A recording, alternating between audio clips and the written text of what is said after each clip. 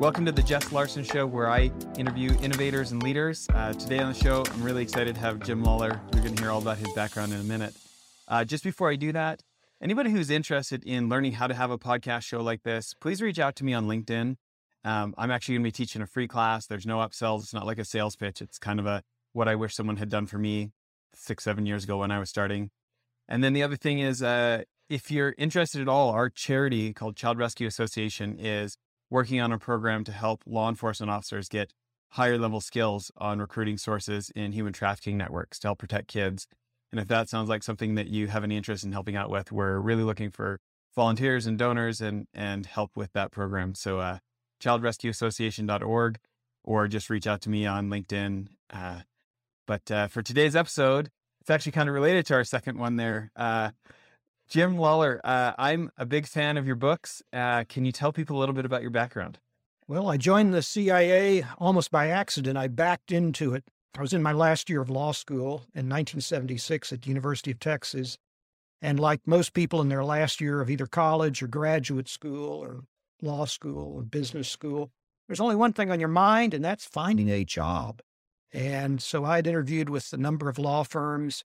And lo and behold, the CIA was coming to our campus to interview for attorneys for the Office of General Counsel, because the CIA, like most government bureaucracies, has to have a whole raft of attorneys to keep us out of trouble or get us out of trouble and keep us legal. So I had this interview with this gentleman named Bill Wood, and Mr. Wood asked me about 3 minutes into the interview. He said, "Jim, have you ever thought about the clandestine service?" Now, this was 1976, well before the CIA really had much of a reputation. There were not television shows about it or anything like that. And my response to Mr. Wood was no, and I'm not even sure what the clandestine service is. So he said, "Well, I can't tell you much about it, but I think you'd be really good at this." Unfortunately, at the time, my wife's mother was very ill, and the chances that we would move away from our home city of Houston, Texas, to Washington, D.C., and then overseas, thousands of miles from home, it just wasn't in the stars. It was not going to happen. So I returned, with some regret, I returned the application the next day. And instead of going into the CIA in 1976, I joined a family business. I don't know how many of you listeners out there are in family businesses or have been in family businesses, but I would hazard a guess that if you're no longer in a family business, it relates to the F word, family. And I love my two brothers and my dad. I was in business with them, and I was making a lot of money, more money than I would ever again make in my life. And I learned at the age of about 25, 26, that that's irrelevant. You can make all the money in the world and still be unhappy and not have any psychological fulfillment. So after about 3.5 years of my constant complaining to my dear wife, Ellen, about how frustrating it was at work, she finally said, "Jim, either do something about it or stop your belly aching." So I thought, okay, that's good advice. So I went in and found Mr. Wood's card. I'd kept it. And I wrote him a letter. This was before Al Gore invented the internet, so I had to write a letter. And 3 days later, I got a phone call at my office. And a young lady, she never used the initial CIA, but she said, "You wrote Mr. Wood a letter a few days ago. He was wondering if you might be available next Thursday at 3 p.m. at the Holiday Inn on the Gulf Freeway. If you would be, he'll meet you in the lobby." So again, no mention of CIA, just the name of Mr. Wood. And I said, "Yes, ma'am, I'll be there." And I went, and I had about 2 hours of interview with Mr. Wood. And he said, "I'd like to fly you to Washington in a couple of weeks for some testing and interviews." So 2 weeks later, I flew to Washington. They had a whole battery of aptitude tests and interviews with CIA officers. And I came back from that, and about 3 or 4 months later, they invited me to come back, this time for a physical and for a polygraph test. Some people call that a lie detector test. It's not. It's a stress detector test. And then they had begun the background checks. And about 3 or 4 weeks later, I got a phone call and said, Mr. Lawler, we'd like to offer you a position as a CIA operations officer. And can you start on such and such a date? And we agreed upon a date in February of 1980. And I packed up the car with my wife, our little Cocker Spaniel. My wife was pregnant with our first child. And we moved to Washington, D.C. for a job that I had absolutely no idea what it involved. Absolutely nothing. I mean, how crazy is that to take a job and you don't even know what they want you to do? But I was so upset and frustrated with the family business. I thought I would take a job anywhere. I mean, make it on the planet Neptune for all I care. I just want to get out of Texas, away from the Gulf Coast. And so on February 19th, 1980, I began my career as a CIA operations officer. And then it fairly quickly dawned on me exactly what they wanted me to do. They want me to manipulate, to exploit, to subvert, to suborn people, to convince them to commit treason, to recruit foreign spies, to persuade them to betray a trust. And I found out that not only was I pretty good at it, but I enjoyed the hell out of it. And I did so for 25 years. You know, we were lucky enough on the show to have a friend of yours, Doug London, on recently, and to talk about his book, The Recruiter.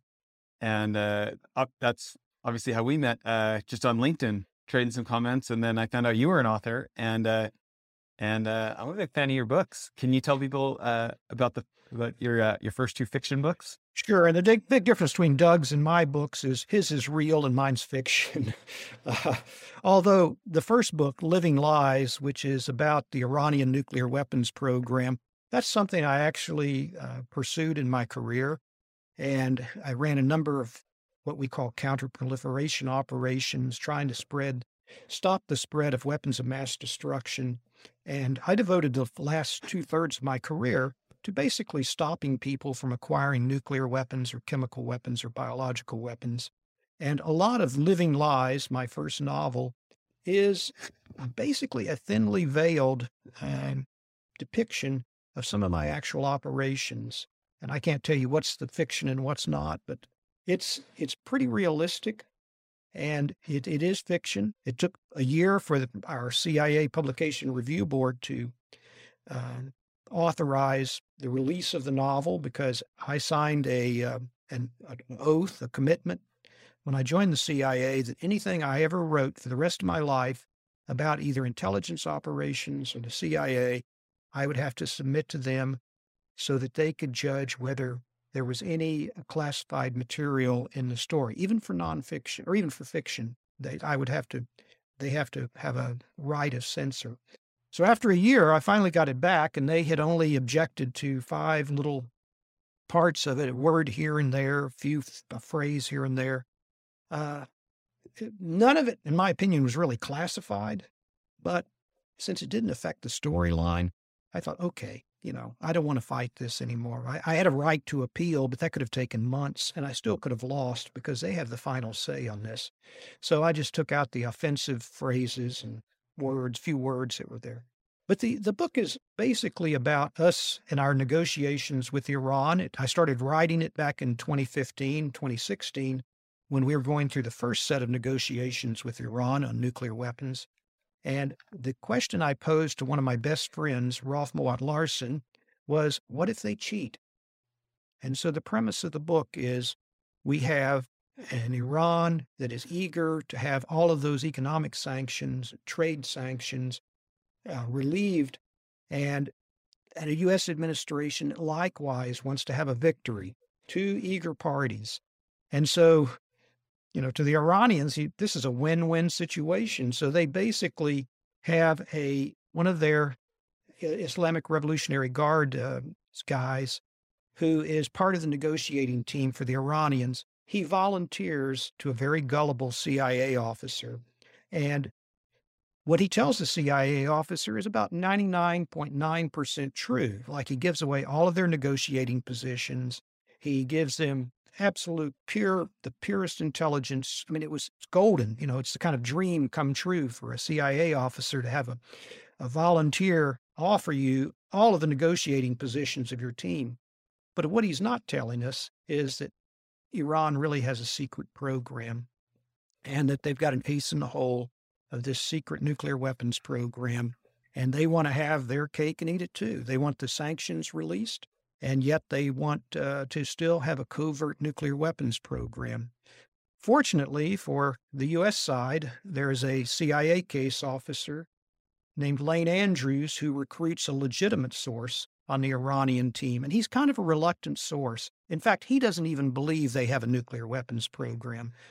But because Lane is persuasive and he's a good friend to this guy, he convinces him as a failsafe. He said, okay, but if you ever see an indication of a nuclear weapons program, here's the way to contact me. At the same time, the Iranians have recruited 2 brilliant Iranian scientists to actually run the program. And these 2 scientists are doing this under duress. They're doing it under pressure. And the guy who's running the program is a senior Islamic Revolutionary Guard general who had been a childhood friend. Or I say friend, he really wasn't a friend. He was a kind of an antagonist of these 2. But he's got them over a barrel for various reasons. And they reluctantly are working for him. And then finally, he kind of lowers the boom on the younger of the 2 and threatens to expose the fact that he's gay. And so this really upsets both these men. And so they contact the older brother's thesis advisor back in California. And this scientist, who's a Berkeley professor, also is a scientist at Lawrence Livermore National Lab. And he confides to the FBI agent in the lab that he now has a former student who wants to tell all about the Iranian program. So I'm not going to give any more away right there, but we have now 3 legitimate spies and 1 phony dangle. And you see the competing people back in Washington, which to believe. And the administration wants to believe the phony guy because he's been proven time and time again that the intelligence is good. And it looks like a real victory for the United States. But anytime something is too good to be true, it's too good to be true. Yeah. I think for me, I was extra interested in your book because of your background. And, I'm thinking about the conversation we had last week or whatever it was, a couple weeks ago. And, like this program for our charity, Child Rescue, where, police officers who've been taught classes on how do you get an informant, kind of, maybe a little bit more force, like, hey, do this or you'll go back to jail, or, these kind of things. But they don't necessarily get your level of classes on how do you build a friend? How do you recruit a high level source who can stay in place and provide intelligence for years to come, for, operation after operation? I just felt like your book was like, it was so great in me, a civilian who hasn't played your games for 25 years, getting that glimpse behind the curtain of like, as this recruiter is, I'm thinking about the recruitment of that, the member of the Iranian delegation who's a good guy, doesn't think they have a weapons program stuff. And as he's working together, it's not force, it's not manipulation, it's not blackmail, it's becoming a true friend. It's finding out what this guy cares about in life and trying to find out, like, is this a really good guy who doesn't want our countries to go to war? And how can I help him with that desire? Not how can I get him to help me with the CIA's desire? Can you talk about that concept? Absolutely, Jess. You really put your finger on it. And that was my method of recruiting people. Yes, I'm looking for people under stress. And I never recruited a happy person. That's true. You don't recruit happy people. They don't need you. But in this case, and in most of my cases, operationally, I tried to build the fundamental basis of any relationship, which is trust. And I tried to, evince that trust. I tried to look for people that I could help and people who may, share my goals, my goals in life or whatever. And so we have Lane Andrews, the CIA officer, who finds this very sweet Iranian member of the negotiating team And this guy is an expert in health physics, which is very important in criticality safety for nuclear weapons and things to make sure that you don't have two masses of fissile material come together to where they can start fissioning uninterrupted. Basically, they won't explode, but they will emit a lot of radiation. And so Lane befriends the guy. They find out that they have a common love of jazz, and they start going to jazz concerts a lot. And they become very close and legitimately close. Lane has genuine affection for Dr. Ali, who is the man that he's met.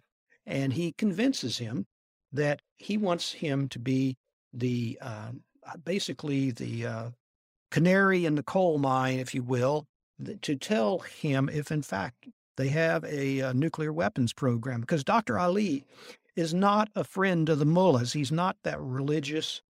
In fact, he had studied in the States, loved the United States, and had it not been for an accident back home with an older brother that was killed and he had to go back to Iran, he might have stayed in the United States and married a woman that he was dating.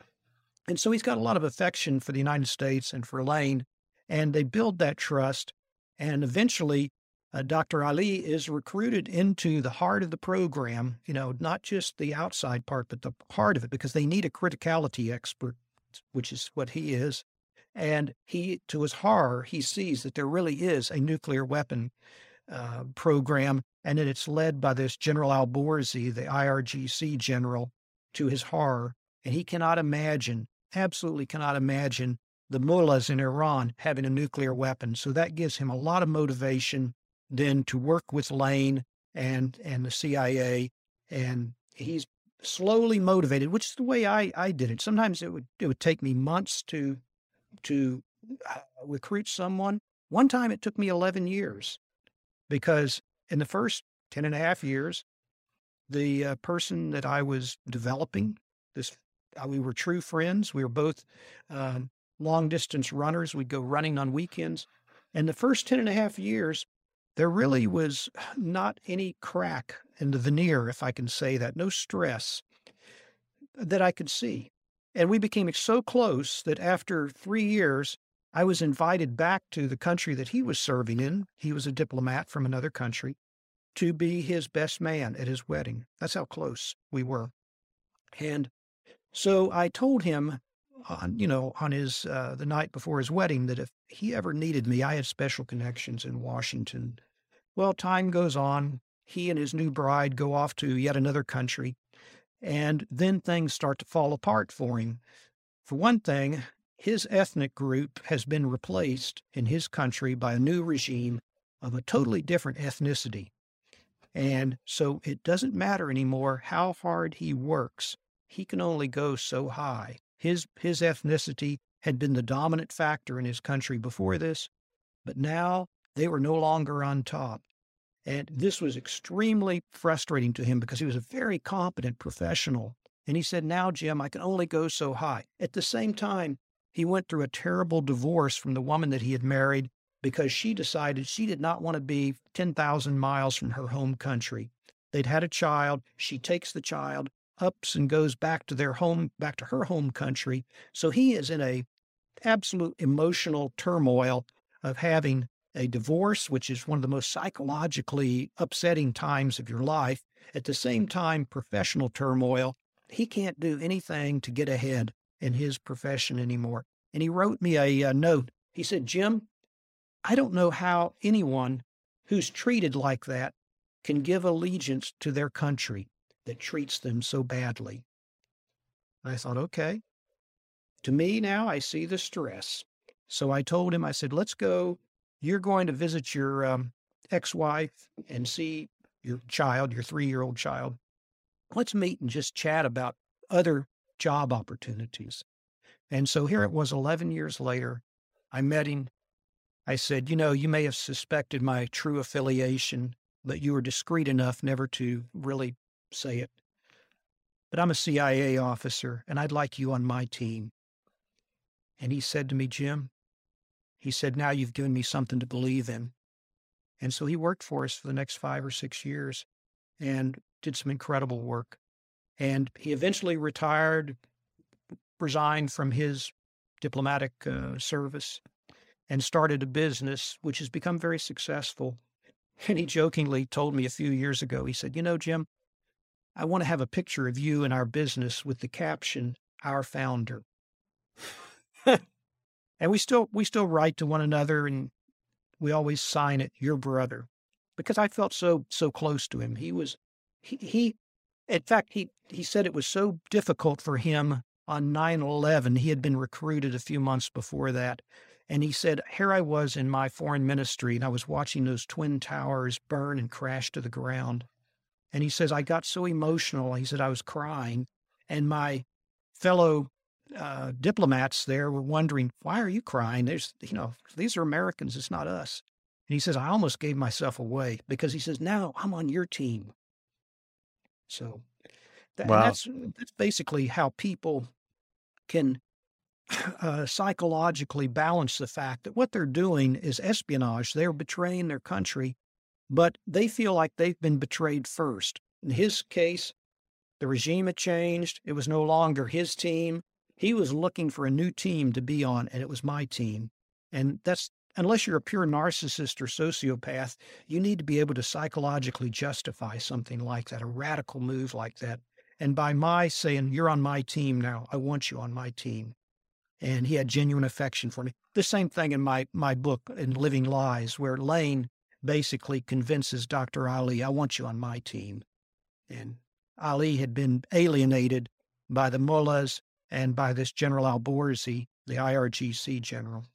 I have so many questions about that. There's one principle there.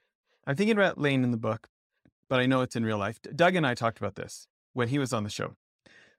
We talked about this idea of really good analysis going in and what, how good was that assessment? Is this really the right person to be talking to, and how that sets up so much. And then could they engineer the bump where we are going to be in the same place at the same time or, have this initial interaction. Right. And then, the part I was asking Doug about is okay, but now what? How do you get them from we met to can we meet again? Ideally somewhere out of the public eye. And obviously, your professionals in the book do it. And I know it's got to be based on your own expertise, but that moment where it's it just feels like a high pressure moment of hey, I have to go from meeting you to, hey, can we do this again? It requires creativity, which I like. I enjoy that, coming up with a plausible reason why not only how you meet someone, but then, as I jokingly say, getting that second date, getting the next time around. Now, in the case of my friend that I was referring to a moment ago in real life, I just decided, he's fairly new in town. I was new in town in the city that we were serving in. So I'm just going to cold call him, Okay. I cold called. I said, look, I'm new at the American Embassy. I noticed you had just newly arrived. How would you like to have lunch? He said, sure. So then when we were at lunch, turns out we're both long distance runners, and runners typically love to have somebody else to go running with.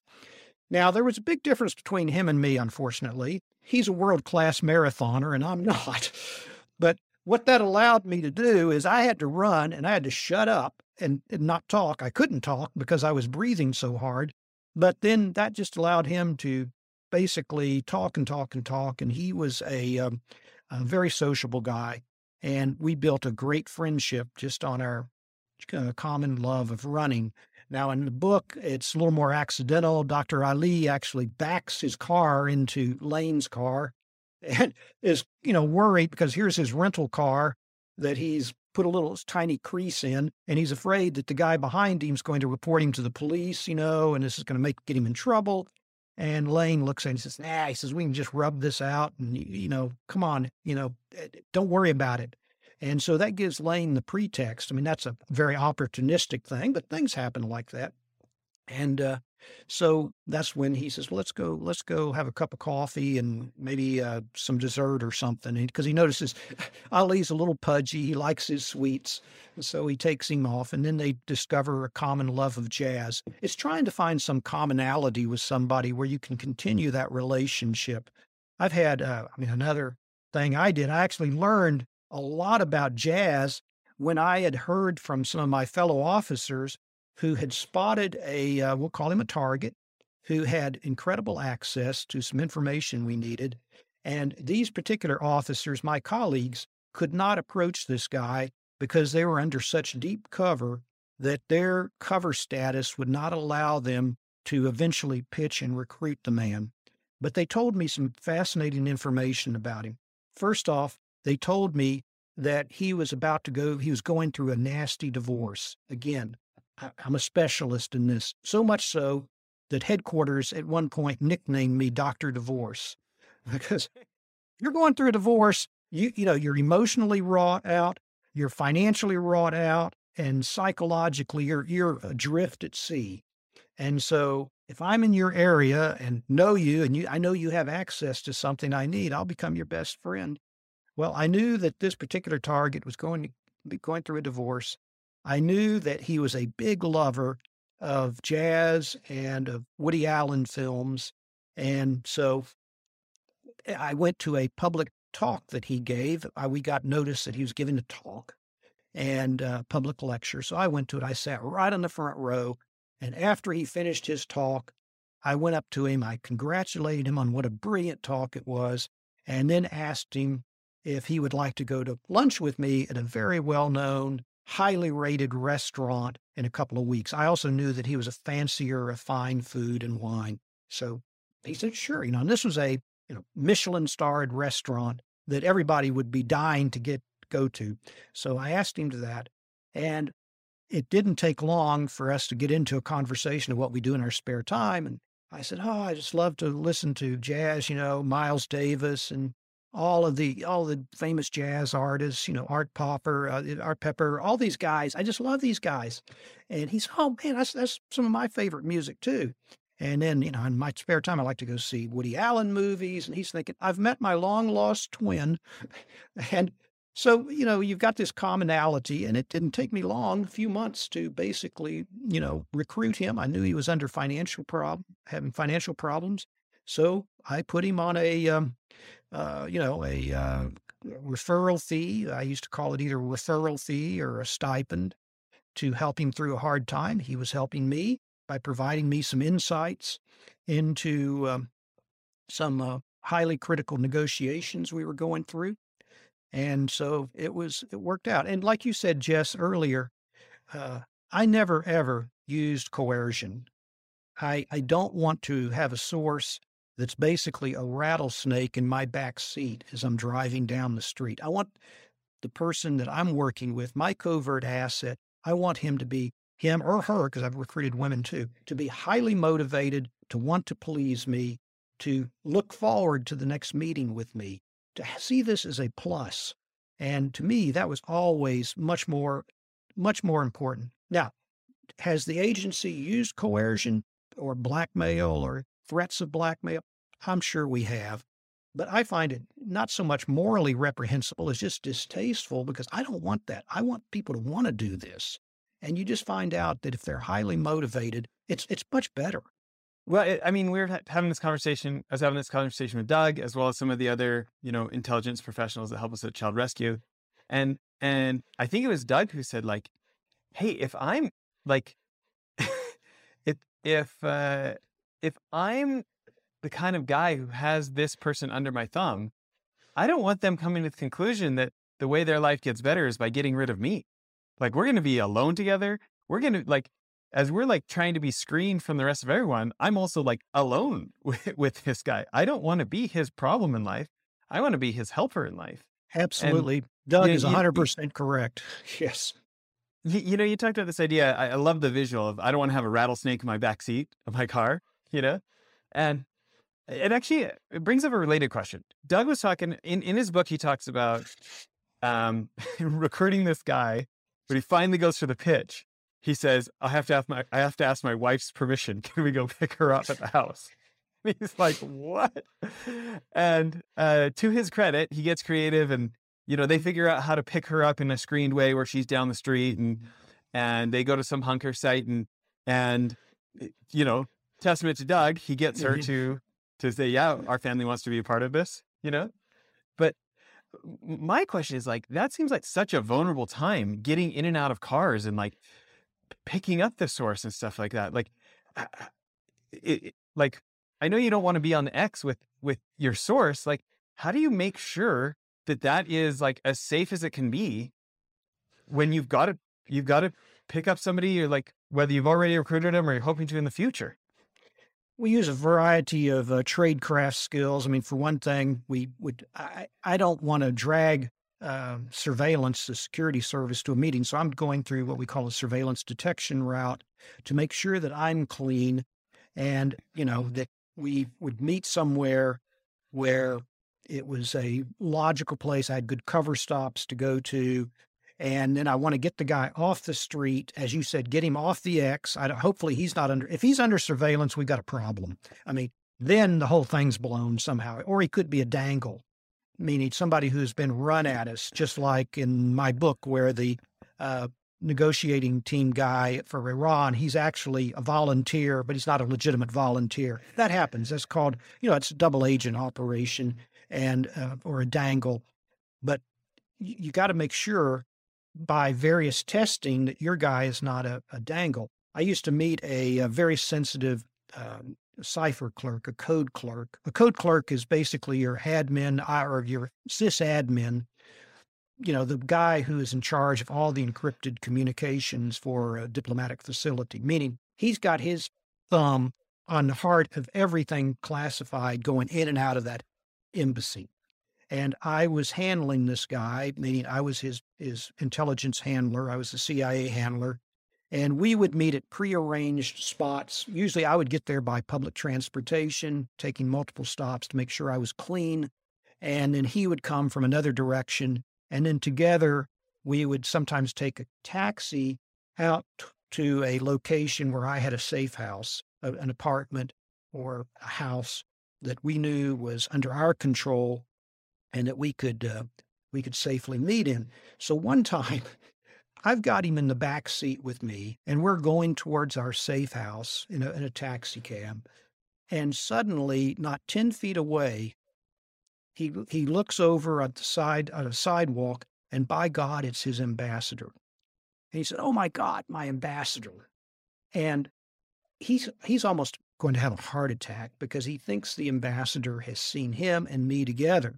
Now, the ambassador doesn't know me. And so I told him, I said, "Look, you notice my appearance. I look like I could be a doctor or something." So I knew this guy had a medical condition. In fact, he was about to have a heart attack, but I knew he had a medical condition.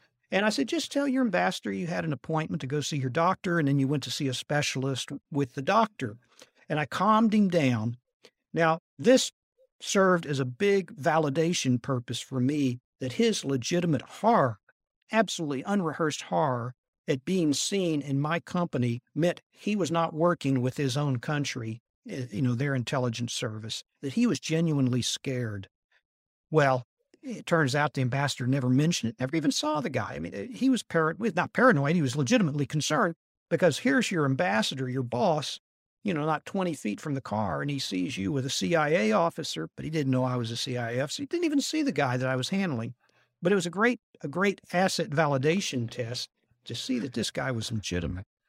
That makes so much sense. It's interesting you talk about the stops, or like when you're driving somewhere, having your cover stops. Is that like you go to you're going this way, but you stop at a gas station so that you can see if somebody else stops too? What's a cover stop? Yeah, absolutely. A cover stop would be a gas station, some legitimate place where, you want to stop and buy a newspaper, or I would frequently, in the mornings before work, if I was meeting an asset or one of our deep cover officers, we call a non-official cover officer, a NOC, I would frequently stop at a cafe, have coffee, read the paper, see if there's anybody set up on me.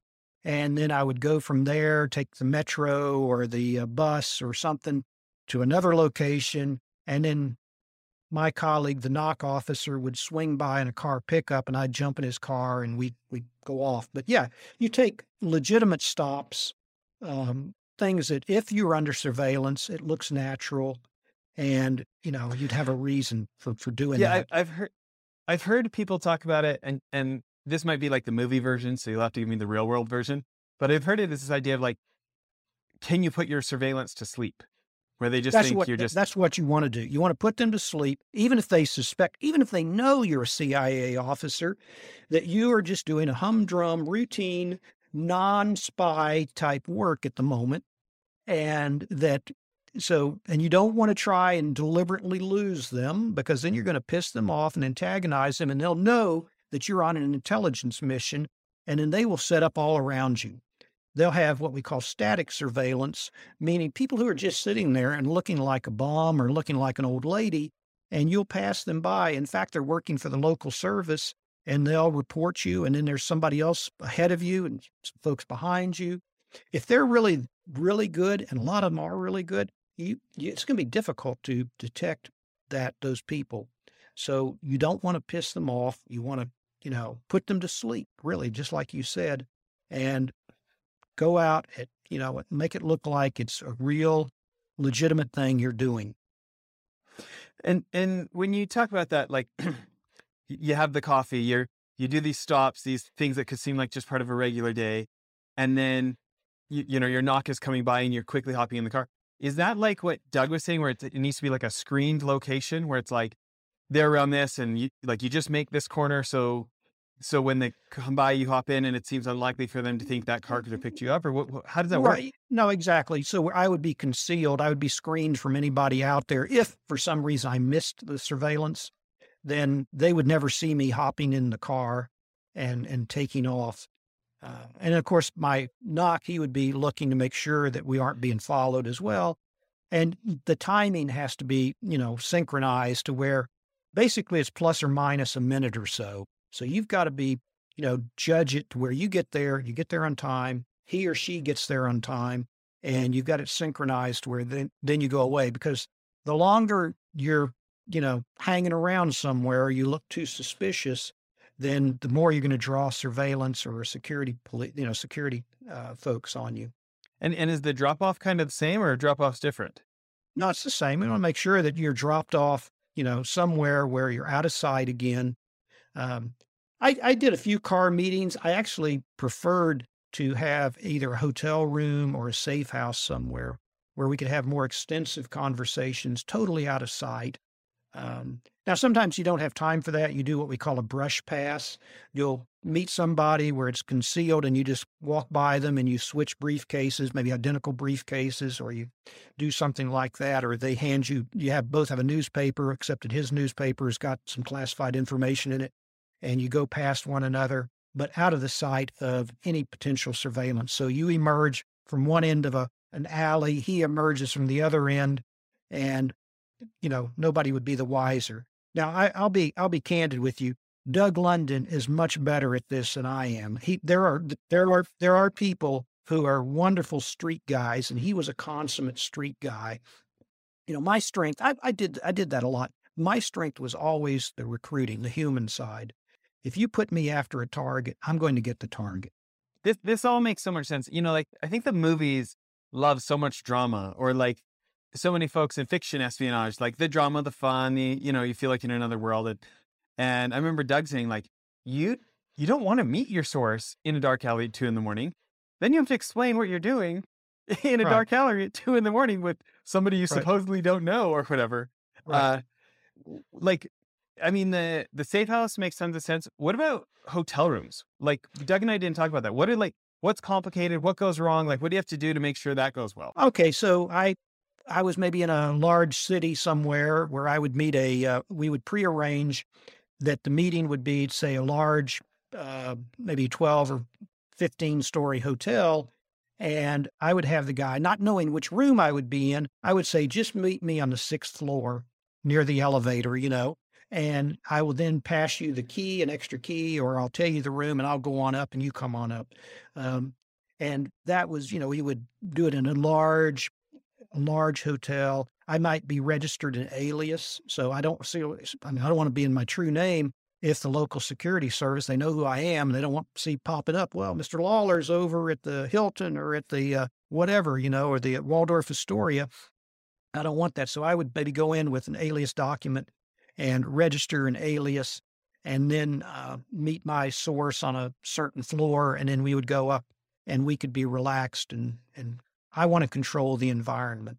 okay, so maybe like brush past for the key on the 6th floor. I'll meet you upstairs kind of thing. And are you getting upstairs ahead of them to make sure Right. no Yeah, funny business is going on, or what do you? yeah, I've already gone up, made sure the room was okay, that I'm not under surveillance and have to trust that he's taken, adequate precautions not to drag surveillance after him. And so then he would come up and meet with me. I never had anything go wrong. Actually, one time I almost had something go wrong. I was supposed to meet a senior CIA officer in a certain hotel, and he was going to brief me on a sensitive operation. So I get there to the hotel. I know what room he's supposed to be in. He had contacted me to let me know that. And I knock on the door. Nothing. I knock again on the door. Nothing. Now, my concern was this gentleman was in his, he was almost he was at retirement age and not in the best of health. And I'm thinking, my God, what if he's had a heart attack in there? What do I do? What am I going to tell people? So I banged on the door a lot this time. Well, then he opens it and he had the television on listening to some sports game and he couldn't even hear me knocking on the door.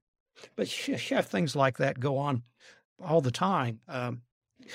Which is now a risk of somebody else opening their door and seeing you guys together, or? Yeah, I was a little perturbed that I had to make a racket on his door to get him to open the damn door, but I was really concerned that the guy might have had a seizure. Yeah. And, things happen. You have enough operations going on, and some guy's in his 60s or something, and who knows, he might have keeled over, and then I'd have to get his body out of there, or we'd have to, call the police, do something. Yeah, what do you do to get a body out in a foreign country, especially with somebody that you don't be identified with? Well, yeah, you've got a problem is what you've got. Actually, I pose that question. It's funny you bring it up. I pose it sometimes to young people who want to join the CIA, and I give them a hypothetical. And first, I've drilled into them the fact that your highest commitment is for your covert assets security. That is a sacred commitment that you always will protect your asset. Now, let's say you're in a meeting, just like I was in a hotel room, and let's say your asset starts to have a heart attack. What are you going to do? You can't call downstairs and say, my friend is having a heart attack, or he's going to be identified, with you. And so I put that to them. And my solution, and I hate school solutions, but at least the one that I came up with, I said, look, drag him out in the hallway just a few feet down, and then go to the phone and say you just noticed this guy who collapsed just down the hallway from you, and then you check out of the hotel as quickly as you can and go and make sure that he or she is, cared for. Because we have to protect the lives of our people, but we don't want to get them in trouble at the same time. And that was the best I could come up with at the time was, I just noticed this guy, he's collapsed on the floor. You need to get up here and call an ambulance. So, yeah. There's a million stories in the Naked City, and that was one of them.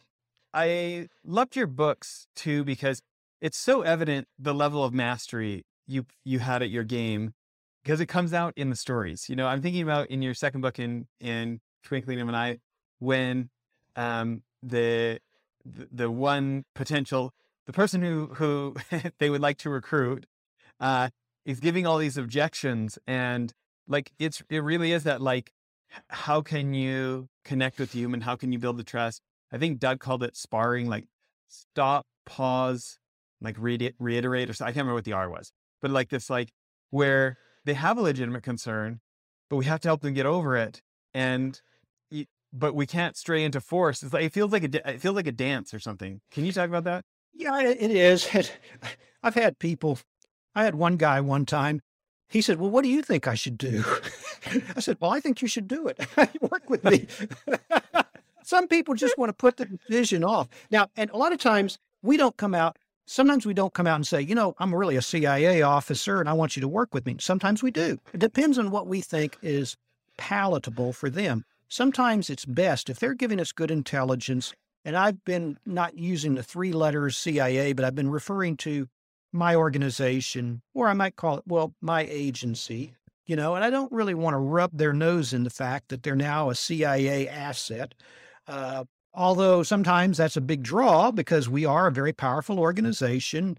And I remember one guy I recruited, and he says, "Can I get some training?" And I said, "Sure, absolutely." Well, Now let's he's do your SDRs and keep me right. safe. Well, yeah, he wanted SDR training and things like that. He wanted clandestine tradecraft training, which was good because he was doing some dangerous things for us, and so he wanted to be part of the team and get the training. He was probably one of the best natural spies I ever recruited. He was a Why? total natural. He Yeah, just what had made him good? good instincts. He was not foolish. He was, he would show up on time and wherever, he was absolutely rigorous in that. Great memory. If he was talking to somebody, he could give you a really accurate feedback on what it was. If he was taking documents, he would do something but not foolish. And he also would listen to me for lessons because I said, my job is to keep you safe. I'm the captain of this team here, and I'm going to keep you safe.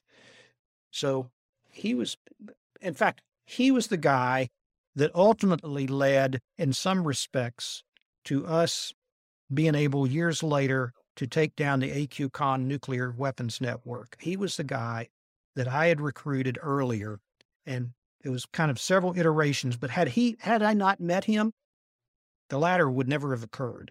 So Really? it's, And for people not familiar with that network, can you, if they hadn't watched the news and stuff, can you give people just a quick background? Yeah. Okay. So Dr. A.Q. Khan was a PhD metallurgist, a Pakistani metallurgist who had trained and been educated, gotten his doctorate in the Netherlands.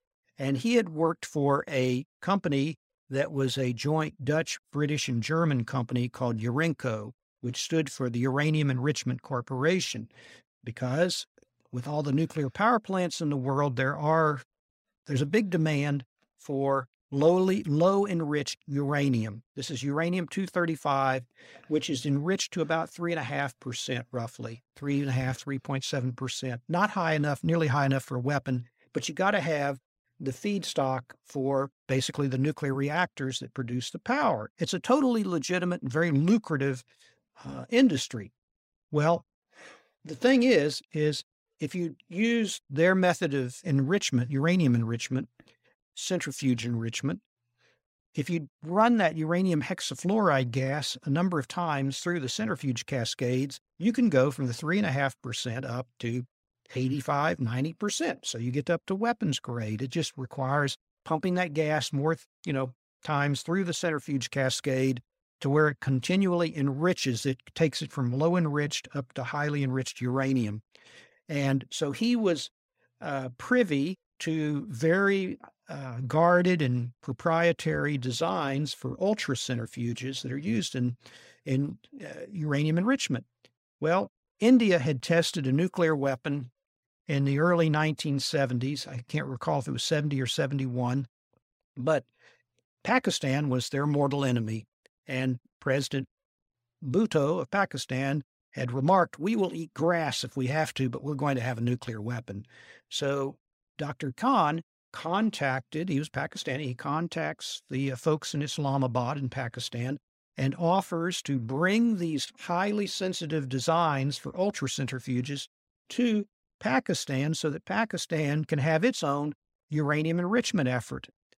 He does so. In fact, Dr. Khan was a highly charismatic individual. He had all these Europeans that were friends of his that would supply him with these restricted designs and components. And so he ups and moves back to Pakistan and forms a plant that initially was called the Engineering Research Laboratory, but ultimately, a few years later, it was renamed the Khan Research Laboratory in honor of him because he gave Pakistan the ability to enrich uranium up to weapons grade, which then led them to be able to have their own nuclear weapons program. And he was doing that for Pakistan. Okay, that was troubling enough that Pakistan was now manufacturing nuclear weapons right next door to India, which had its own nuclear weapons. But to make things much worse, because there was an operation that I led, we became aware that he personally, Dr. Khan personally, was now peddling those designs for those centrifuges for uranium enrichment to the Libyans. Now, Libya, if you recall at the time, back in the late 1990s, was a state sponsor of terrorism. So this was the sum of all fears, that Libya, with that maniac Gaddafi, would develop nuclear weapons and have these, and so the operation that I led basically penetrated the Con network, and then we brought it down. And for people not familiar, which terrorist groups was Gaddafi most supportive of? Actually, his own. He was not a fan of Al-Qaeda, but that's the mistake. That's a mistake. He was not, but he would dally with a lot of European terrorist groups like the Irish Republican Army, like the Red Brigades. There were a number of Baader Meinhof, absolutely. And in fact, his Libyan intelligence agencies, they're the ones that were responsible for the bombing or for the destruction of Pan Am 103 that killed a lot of Americans and a number of people in Scotland. They had blown up a disco in Berlin. He had his own, and Libyan intelligence officers who were terrorists. So it was state terrorism. But no, he was not a fan of Al-Qaeda, those groups. He had his own terrorist groups and giving support to European terrorist groups. I think maybe the next subject I'd like to talk about is, you think about your specialty, the human aspect of all of this. What do you think that you did that not all case officers did? Like what did you put in the extra work for that maybe wasn't as common? Okay, well, there's a number. I have actually courses that I teach on this, and I have one slide where I talk about the 10 secrets to good recruiting, and there's a number of them, but I'll just list a few here. For one thing, to be an extremely good listener, you don't recruit people when you're in transmit mode. You recruit people when you're listening and are patient. And I'm a slight extrovert. Typically, good recruiters are either slight extroverts or slight introverts. I have two brothers. One of them is an extreme introvert. He won't talk to you. And my other brother is an extreme extrovert. He'll suck the oxygen out of the room, and he kind of intimidates people. I'm in the middle. I can go either way, slight extrovert, slight introvert. So being a good listener, understanding people's stress. One of my talents, I think, was I could recognize stress in people. I used to be a rock climber, and I asked my students sometimes, okay, if you're a rock climber, how do you climb the rock? And the answer is you look for the crack systems so that you can put your fingers and toes in the cracks and go up the rock. You can't climb smooth rock unless you're a fly or a lizard. You have to look for the cracks. And people are like that. If you study people long enough, you'll find the crack systems in people. What the stress. Like, what's an example? Okay, the stress may be their marriage. The stress may be they hate their boss. I've recruited people who, unbeknownst to me, the reason I was able to recruit them was because absolutely despised their boss. The boss was taking credit for everything they did, and they just couldn't stand it. And that was their way of getting back. For Child Rescue Association, we're doing this fundraiser now to pay for some intelligence folks to teach this to cops. For the officers, as they're thinking about this, they want to recruit somebody high level in one of these criminal organizations that's selling kids. They're probably, one of the large gangs or cartels or the Hells Angels or who knows, right? One of these groups probably selling drugs and kids. And as they're thinking about who to recruit, and they want to recruit somebody high enough up that they know where the bodies are buried, they know where all the money comes to and goes from, or, like these kind of things, right? Is it different? You think the principles are pretty much exactly the same? Like, how do they spot stress in someone high up in a criminal organization instead of in an embassy? Well, looking for someone who's disaffected. We used to set up, let's say we're across from a Russian embassy, and at quitting time, we'd see 3 or 4 Russians come out, all headed off to a bar somewhere. And maybe about 3 or 4 minutes later, one guy would come out all by himself. Well, guess who we're going after? We're going after the one who's the straggler, the person who doesn't quite fit in.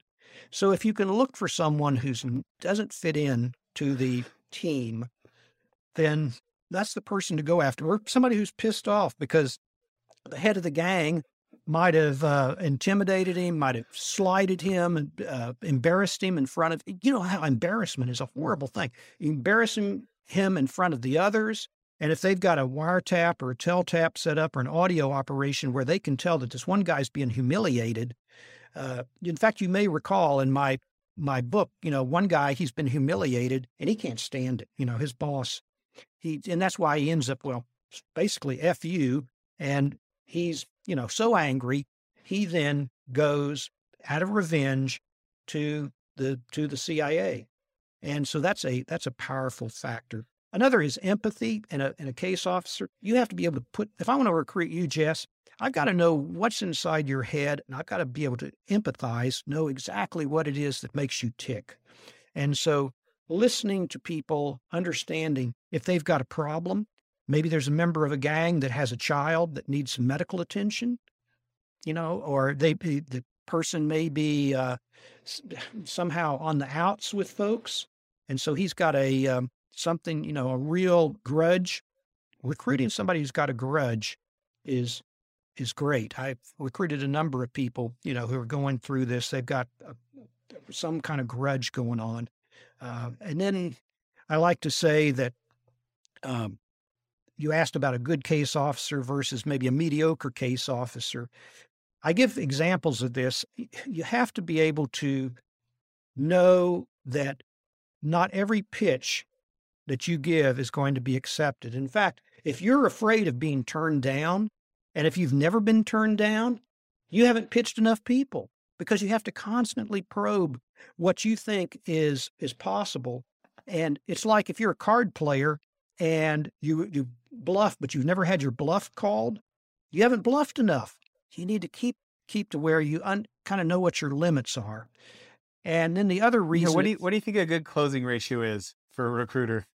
Well, mine was over 90%. Wow. So some maybe north of that. In fact, in the latter years, it was probably close to 100%. What about for early? You know kind of how this is going to go. Early on, it was probably more in the range of maybe 60 or 70%. And then I had one guy, he turned me down, but he said, well, can I have a rain check? I said, what? He said, yeah. He said, my son, he's 3 years old now, and I don't need you, but in 15 years, he'll be college age, and then I might need you. So I wrote that up. 15 years later, he's posted to the United States, and the area division that covered his country, they said, your buddy said this way back 15 years ago. Do you think he meant it? I said, yeah, knowing him, he meant it. Well, guess what? We cashed that rain check in 15 years later. No, I'm not kidding. So it's, and then the other reason people sometimes aren't successful case officers is if they're afraid of offending the person, where the guy says, well, Jim, you mean that's why we're friends, that you really wanted me to do this? And that they would storm out. Well, that's a chance you got to take. You've got to be able to close the deal. And there are some case officers who just are afraid of offending someone or afraid of being turned down, and they're afraid to pop the question. Now, you can pop the question and get turned down, like I did in actually the very first case I had, I got turned down. The guy said, well, Jim, I couldn't do that. That would be against my morality. And so I backed off. And then I started worrying that he was going to report me to his ambassador, because we have a saying at CIA, it's okay to get turned down, but not turned in, meaning if his ambassador, heard that I had just propositioned, actually it was the deputy number 2 in the embassy, I'd propositioned number 2 to commit treason, he would have stormed into our ambassador's office and made a huge diplomatic explosion.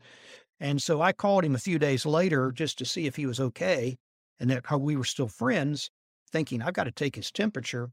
Well, I said, I thought maybe we might go out again because I enjoyed our evening the other night. He said, Jim, I was thinking the same thing. So I go to the second meeting, the one just not even a week after I had propositioned this guy to commit espionage. First words out of his mouth, Jim, that offer you made me last Friday, is that still good? I said, yeah, we're friends. That's why I made you the offer. And he said, well, look, I know it's morally wrong, but my wife just announced that she wants a divorce, and I can't afford to pay her the alimony to which she's entitled and finance my 2 teenage boys' private schools. next year when I go home, because in my country, they aren't going to get an education worth a damn unless they go to a private school. He said, I've got to take your offer, even though it's morally wrong. And fortunately, I didn't get into an argument about the morality of it. But he was wonderful. He was fabulous. And then I learned that he hated his boss. His ambassador was taking credit for everything he did. And there were all kinds of reasons. There's never a single reason why people do this. It's usually a whole mosaic of reasons. Well, I'm loving this top 10 list. What are another couple on the recruiter top 10 list? Okay. One that's not well understood is what I call the metaphysics. And I mentioned that in my first book. I'm not sure if I have it much in the second book, but certainly in the first book.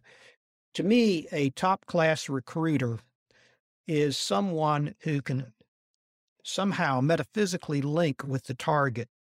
And it's like intense eye contact. And I always imagine that there's literally like a probe going out from me to you and pulling you in.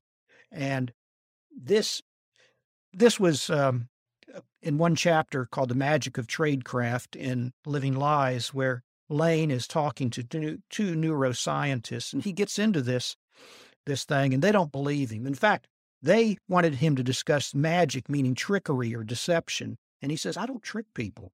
I don't deceive people.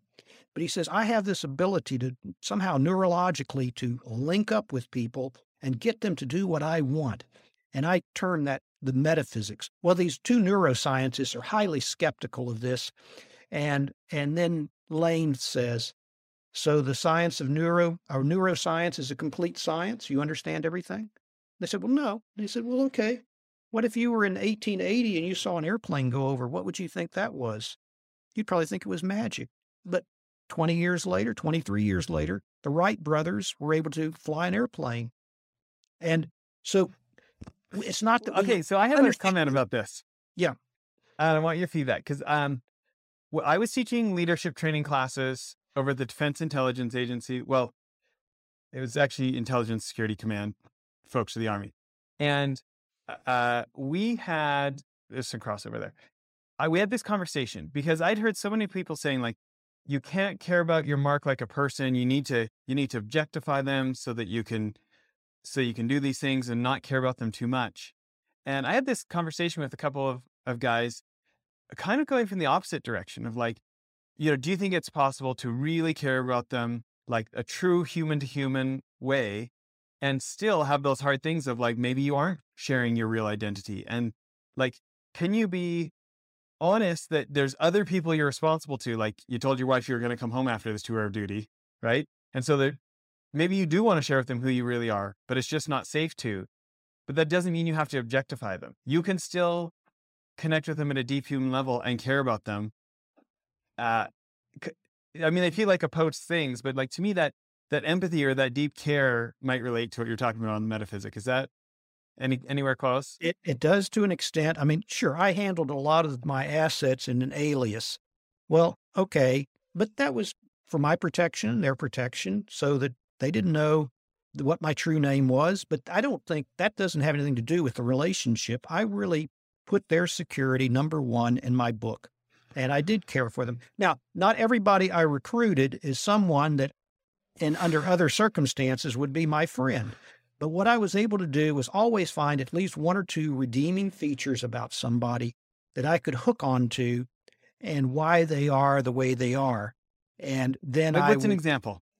Well, they might have, I mean, I've done this with people that I've had fellow, colleagues that some people, be it one of my colleagues or an asset, could be just egotistical, arrogant, whatever. And so you kind of flatter them a little bit and you get close to them. And then you find out this guy doesn't have many friends, and the reason he doesn't have many friends is because he's a jerk. But I was his friend. And so they liked the fact that I would be their friend, even though they were a jerk and a jackass. Now, would I ordinarily spend time with people like that? No, but I needed to, and then, boy, I tell you, once you become their friend, then, man, they could do anything for you. They will treat you right. So I don't know if they'd been mistreated by their father or their mother or what, but, these people were messed up somehow and were treating people like dirt. But I would persist and tolerate their, BS, frankly. And then, man, they saw that you were sticking with them, and perhaps they had been betrayed by their parents. I don't know, I don't know psychologically what it was that caused them to be the way they are.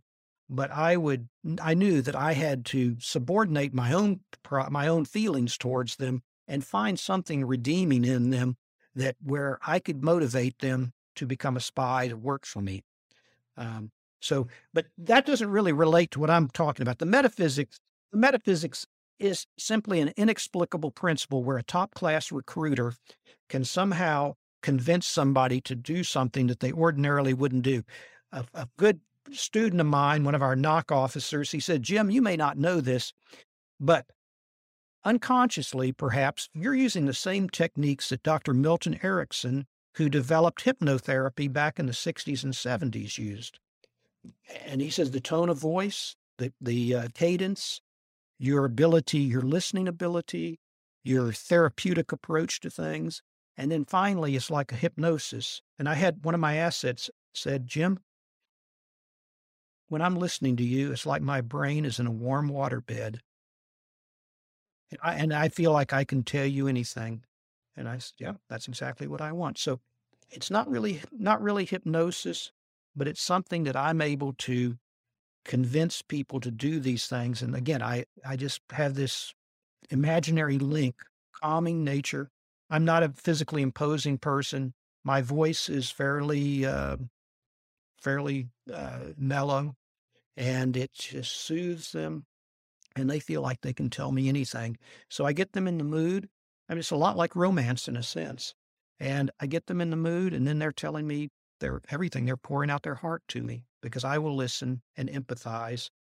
But ultimately, the metaphysics is something just, it's like watching a gifted athlete who's running, and in that last 50 yards or so, they go into their kick, and it just becomes a blur. And if you watch a top class case officer, I mean the top 1 or 2%, like Lane Andrews in my book, when you watch them or listen to them, they're bending time and space. They are actually doing what is impossible. They're getting this person to do things that they ordinarily wouldn't do. What do you think that those top 1 or 2%, what are they doing to achieve that level of mastery? Well, they're confident. Confidence is a big thing. We interviewed a KGB defector one time and asked him, "How could we recruit more people like you?" And he says, "Well, first you have to be," and he said it in Russian, which I'm going to mispronounce it, but he says, "a серьезный человек," which is a serious person, because I have to trust you not only with my freedom, but with my life. Because in my country, they'll put a bullet in the back of my head in the Lubyanka. And he says, you have to be a serious person, and I have to perceive that you are a serious person. You take this seriously. Your tradecraft is top class, and that you have my best interests at heart. So being a serious person and not some, scatterbrain, you show up on time, you take this seriously, and you're passionate about it. There's other things too. The not pushing people, and not lying to people. Sometimes people say, "Well, CIA officers are trained liars." Not really. I don't lie to people. I may not tell them 100% of what's going on, but if they said to me, "Jim, can you guarantee my safety?" I'm not going to lie. I'll say, "If you follow what I advise you to do, we will do our damnedest to keep you safe, and we will go to hell and back to protect you." And we will. We will do that. This is a commitment that I make. I make it on the behalf of the Director of Central Intelligence, on behalf of the United States of America. And if I give you my guarantee, we're going to get you out of trouble. And if you noticed in my book, well, actually both my books, the agent is in trouble. And in both times, CIA on one hand, FBI on the other, they go to hell and back to get those people out of trouble. And that's a sacred commitment. Well, I feel like that's like a recruiter masterclass, just what that Russian, that ex-KGB officer said. Like, Right.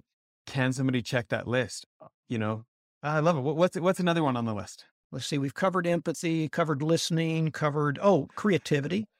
Creativity, having, being creative, being flexible, not pushing people too fast, too far, too fast. Don't come out of a meeting thinking I've got to recruit this person the next meeting. Being persistent. I pitched a Eastern European case officer. He was an Eastern European intelligence officer towards the end of the Cold War. And I could tell he was struggling with it, that he was thinking about it. He never said no, but he never said yes. And then I was moving within a couple of weeks to another assignment. And my big mistake was I didn't go back to him and say, Yuri or Ola, Igor or whatever his name was. Okay, look, you need to make a decision. Your country's falling apart. I can be your rescue. I could be your lifeline. And I didn't do that. So I wasn't persistent. And again, not taking no for an answer, knowing that everybody is recruitable at some point, given enough stress. And if your timing is just right and you sense that timing is right, it could have been no a few days earlier, like my friend who turned me down, but then it was suddenly yes. And so being persistent is a big part of it. I'm trying to think what else there was. It's a list of about 10 things. And to me, being able to read people, again, empathy, but reading people, understanding, caring for people. That's a big thing, is caring for people. Yeah. What else is involved in reading people as you define it? Noticing what their small talk is about, noticing how they treat other people. How do they treat their family? Now, am I going to recruit a wife beater? Probably not knowingly, but, or certainly not somebody who treats his children poorly as a child abuser. But, seeing how they treat other people and how they've been treated, getting some family history, listening to people pour out their heart to you about all their troubles and things. Whether you think this person is since a truth teller or a liar.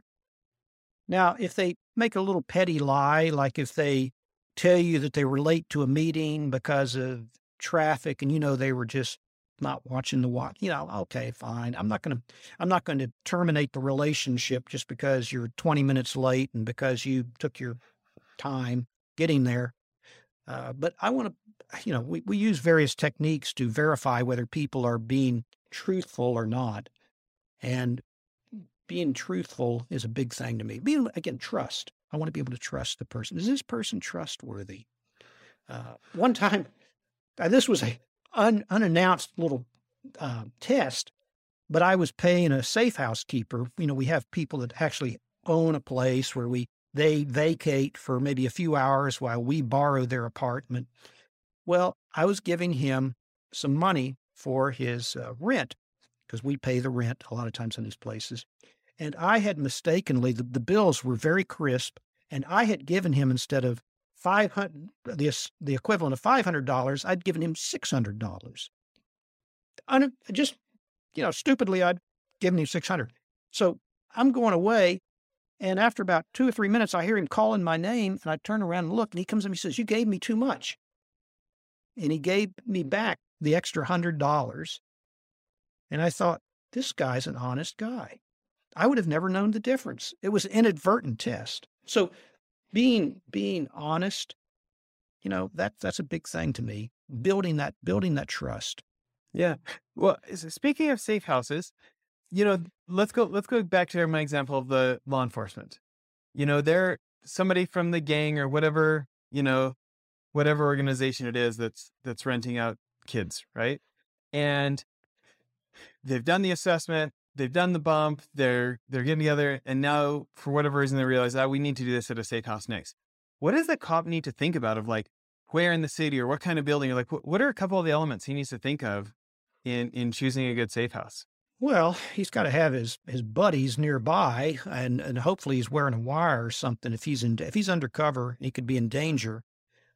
He has to have that. He has to look for easy egress and ingress. Look, what is this neighborhood like? The complexion of the neighborhood, the streets around it, things like that. I'm not a cop, so I don't know, but that's a kind of business where you could end up dead if they detect that you're really undercover. Or what if you're not undercover? You made your pitch, you're not undercover anymore, but you just need you just need a good safe house for this source to meet you at.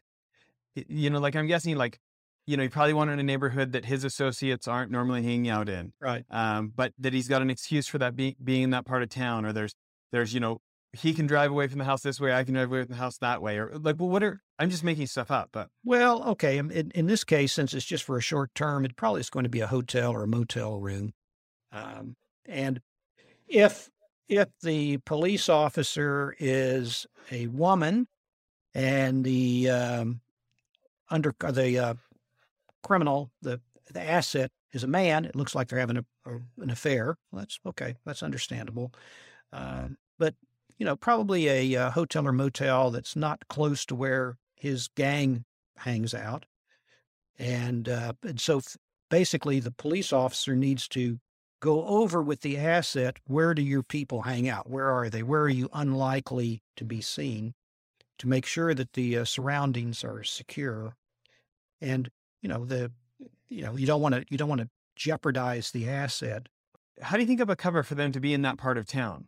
Or, like if they did get spotted or something? Well, they need to have we used to rehearse cover stories with our assets. We have to have a cover for action, a cover for why you're here. So, I'm your cousin from out of town. You were coming over to give me something, some pretext story that we can both, we would rehearse these cover stories with our assets so that if we were seen, you didn't have to scratch your head and look like Bambi in the headlights. You could actually say, well, no, I was meeting this guy. Of course, the best thing is not to be seen, but at least you have a cover story, some backup story that explains why you might be going to some strange hotel or motel. And when you said probably a hotel or motel, is it because a safe house is something you're going to be using long term? It could be. Or you're Yeah, going to be meeting there repeatedly over the next few years or something? well, not years, but we would, I would usually recruit somebody as a safe housekeeper. It could have been a student. It could have been, a college student or somebody in graduate school, or it could have been another person who would then vacate the apartment on a given day. I'd say, I want to use it between, say, 7 and 10 o'clock. And therefore, you be gone and I pay the rent. It's a good deal, and it's non-taxable income for the safe housekeeper. I've got people that I've done this with. Man, it's a sweet deal for them. They just have to be gone maybe one day a month, and they get free rent. And I've got a safe house where I can securely meet the asset. Yeah. Well, I want to keep talking all day, but maybe we should just have you back on the show. Tell me this, like, as you're now venturing into your third fiction novel here. Yes. I imagine it's got to be fun to translate what you've got to this fiction world where so many people will get to enjoy it, because there's so many things you probably have never been able to say over the years. And now there's you get to dance with it a little bit, and you get to get people like me who become super fans. Well, thank you. I'm able to tell stuff that, Doug was able to write memoirs, and I didn't want to write memoirs. And so I took a lot of the things that actually happened in my career and I fictionalized them somewhat. So I can then give a story, but just put it in a different setting, put it with a different nationality, and come up with a, creative storyline, which I hope is entertaining. It's going to be realistic. Both my books, I think, are about 99.9% realistic. The only thing that's an exaggeration frequently is the time scale, because if you made it like a real intelligence operation, it could drag and drag and drag and drag and drag, and you would lose readers really quickly. Real intelligence operation can drag for months and months and months, and then in a hypersecond, a nanosecond, it's like warp speed. And so you can't do it like that. So you've got to basically shorten the time scale somewhat to where it's more entertainment than realism in that respect. But I'd say 99.9% of the events in both my novels are things that either are plausible or they actually happened to me. There's a number of scenes in books where this is just a replay of a scene that actually happened. And then I included people, good friends of mine, as some of the main characters, because I really respect and admire these people. I have a good friend, Paula Doyle. She's a wonderful was a CIA case officer. She's the model for Paula Davenport, who is director of operations in both the novels. The head of counterintelligence is named Brian Bannock. He's based on my good friend Scott Stewart, one of the best counterintelligence officers we've ever had. And both of them met with me and told me all about, what it was like in their life. And I guaranteed them one thing. I said, you'll be a good guy. You won't be one of the bad guys. Didn't you tell me you let Scott pick his own name? Yes, I did. Yes, I did. I let him. And he is a proud Scot. Scott is a Scot. And so he likes Brian Bannock. And boy, he looks just like the character I described in the book. He looks like Ernest Hemingway. He actually, in the second book, I've got him playing Santa Claus at Christmas. He actually does that. He does. He plays Santa Claus at Christmas. And he's a wonderful man and an absolutely top-class counterintelligence officer. The counterintelligence officers tend to get a bum rush because they're usually the sour note at the party because they'll tell you what's wrong with something. And it's almost always bad news. In fact, I knew the head of counterintelligence at CIA, and I met him in the hall one day, and this guy said, I live in a world of heartbreak. But Scott was broad-minded enough to take a holistic approach to operations, and he would point out, yeah, you've got a weakness here, but here's the strengths. So on balance, this is a good operation. I do feel like it's probably the best depiction in fiction that I know of really great offensive CI, like offensive counterintelligence. And I think that like the media doesn't cover that as much, but to me, that was a great example of like offensive counterintelligence. Well, in my third book, The Traitor's Tale, that I'm writing right now, it really gets into offensive counterintelligence. And so I'm going to depend on Scott. Scott's, again, Brian Bannock, his avatar, is again going to be a major figure in this third book because we've got a situation where a CIA officer, an African-American case officer, who's an excellent case officer, has been falsely accused of being a mole. And he is cast into outer darkness. He's shunned by most of the other CIA officers. Only a few remain his friend. And he goes through this hell for almost a year when he's finally exonerated. And then he decides, to hell with them, I'm going to do it. So he starts to work with the Russians, and we find out, where is it? What's going on? And then Brian Bannock is in the background, kind of watching this whole thing because he knows they've got a problem, a big problem. We're losing our assets. And he's got to sniff out who the mole is, who's the traitor. And you think that one will be out maybe by summer 2023? Put some pressure on me, Jess, and I'll do it. You need to send a 300-pound guy with a baseball bat over here and make me write those books, write those pages. No, I already told you got to read The War of Art by Stephen Pressfield, Deep Work by Cal Newport. It'll help. Yeah. I hope to have that. I need to set myself a deadline and stick to it. Yes, you're right. Well, listen, let's plan on having you back on the show. This is so nice of you to spend so much time. And from me, like I'm an American born abroad, American citizen, born in Canada. And I love the US. I think if you're willing to take personal responsibility for yourself, like there's no better country in the world for your past doesn't have to determine your future. Like, I just think this place is amazing. It actually drives me nuts.